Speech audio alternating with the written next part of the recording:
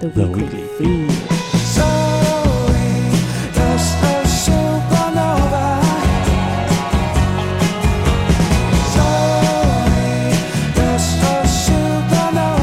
Weekly Feed, Kyle Meredith, one and only Ray Lamontagne. I'm so happy to see you back and doing everything again. It's not like you've been gone a long time, but no, not really. Yeah. Not really. But here you are.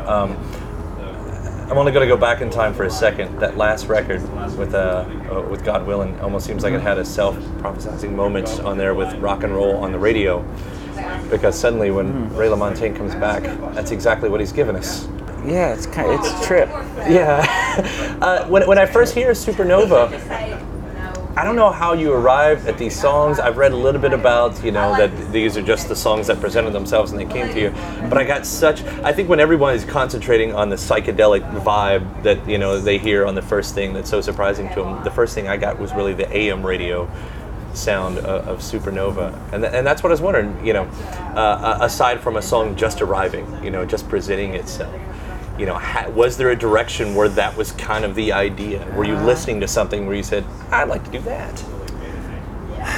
It's hard to say. I mean, I've always loved, the Kinks and the Trogs, the Zombies, love the Zombies. But also moving up a little bit to like Nick Lowe and Elvis Costello and early Floyd, love early Floyd. The weird stuff. Yeah. The songs that took weird, twists and turns. I always loved that stuff, always, as much as I loved anything else, And I think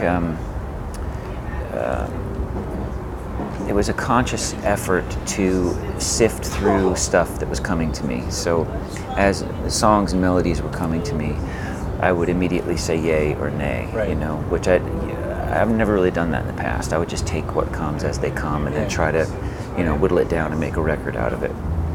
This time I was really consciously sort of turning melodies away, which is scary creatively because they just, you can't make them happen, they just come to you. Yeah. So, once Supernova came, which was the first song that I wrote for this record, once that happened, then I kind of knew, okay, I want 9 more of these or 9 more things like this that can, shape up into a record that's kind of sonically complete and of a piece. Right. A piece. So it's interesting you say that about discarding them, and that'd be a little bit scary. I think it was a Jon Stewart quote that he was saying, as a comedian, you're always afraid that the next joke isn't going to arrive, that you're not going to have it, and to be any kind of artist, right? And taking that chance. I mean, I have faith in you that the next idea will arrive. But yeah, I can see that as an artist. That is a little bit like, man, if I don't pay attention to him, will I ever get that again? Will that ever come back? Right. Right. And those stray thoughts. Just have to kind of have faith, There's a couple songs in here. Pick Up a Gun is Angry Ray. Oh, you think so? It feels like that. That's what it feels like. And it's not like you're, every song you've ever written has been sunshine and happy trees. But it's the one part where I think I listened, and as the first time I met you, I don't mind saying, I got a little concerned. I was like, wow, this is Ray mad. That's interesting. That song just happened, I mean, it just kind of happened, which was, again, part of the process. I was just letting these melodies present themselves however they wanted to, and I was trying not to interfere with them, to shape them in any certain way or make them fit some kind of a, sort of a tried and true song form. I just kind of let them happen and tried to get out of the way and just let the melodies lead the way. Like surprised yourself when that's coming, like, wow, that's... That song was. I really just thought it was kind of fun, actually. Yeah. That's why I don't hear the angry part. I just thought it was fun to follow it and see where it went, and it kept shifting keys, which was kind of fun. It just kind of happened. Yeah, I guess the other side of it that we got was Airwaves is this instantly amazing song. Instantly is something new. It's something that I haven't heard before. And it showcases this side of you that I'm not sure we're used to, which is sexiness. Huh. the whole whisper growl thing. I mean, again, is this you just taking chances? Is can you tell me a little bit more about that song? Because as a super fan of that song, I wouldn't mind. Well, it's just actually when I brought that in, it had a slightly different form. It was still very linear. And I remember texting Dan and saying, there are two songs that that are sort of I'm a little concerned about that are linear. I have a tendency to write those kind of songs because I like those kind of songs that sit in a groove immediately and just stay there. But sometimes after the fact, after I make the record, a year or 2 years down the road, I can listen to it and say, I wish I'd tweaked that a little bit. Yeah, right. Maybe it doesn't quite work. Say like a song like Barfly. Which is sort of a song that just never really had legs, and I think that was its problem, is it was just too linear. For me at the time, I thought it was fine and cool to just sit there. It was a little too much of that. So Airwaves is a song that Dan really helped,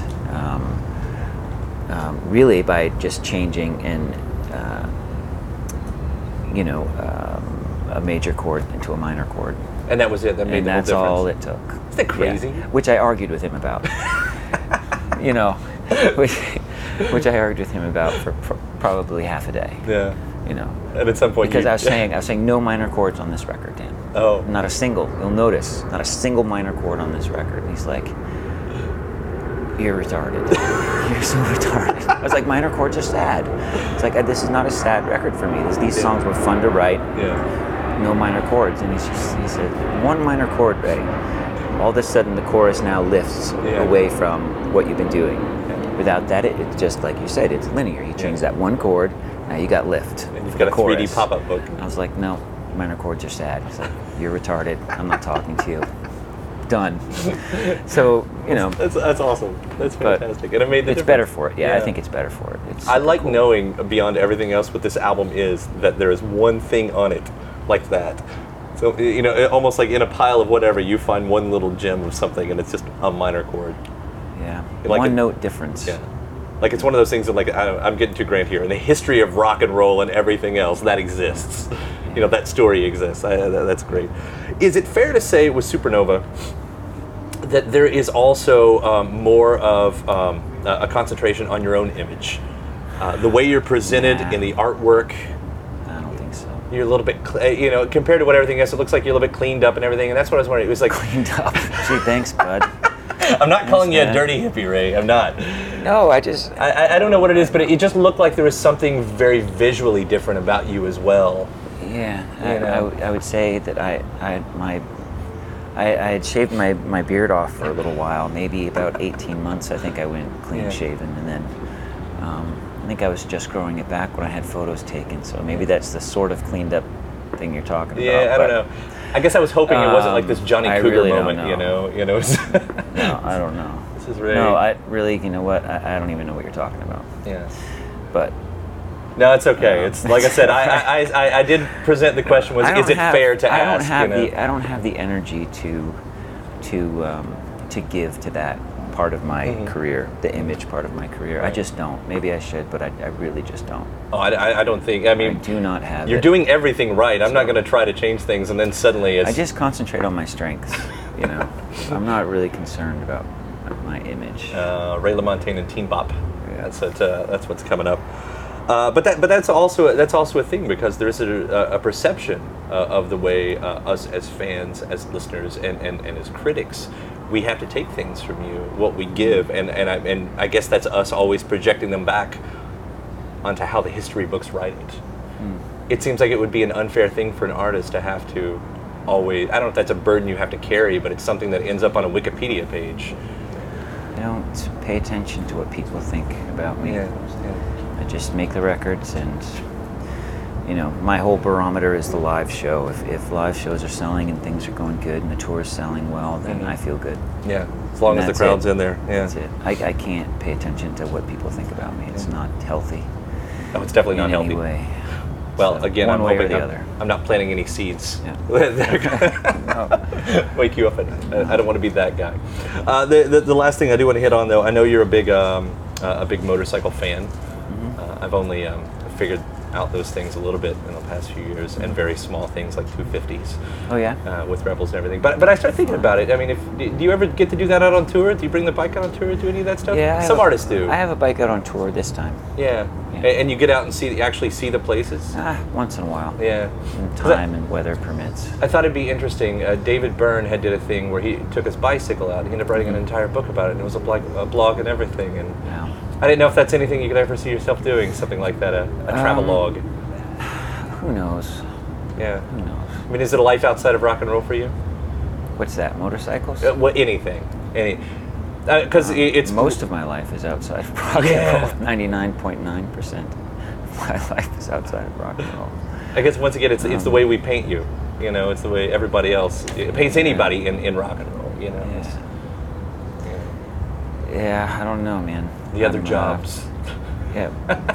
Well, if you do, I'll take royalties on it, on the motorcycle. Okay.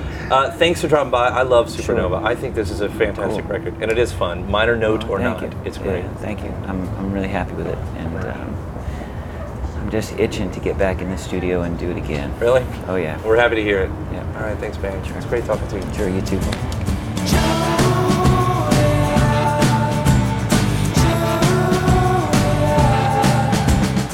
The Weekly Feed.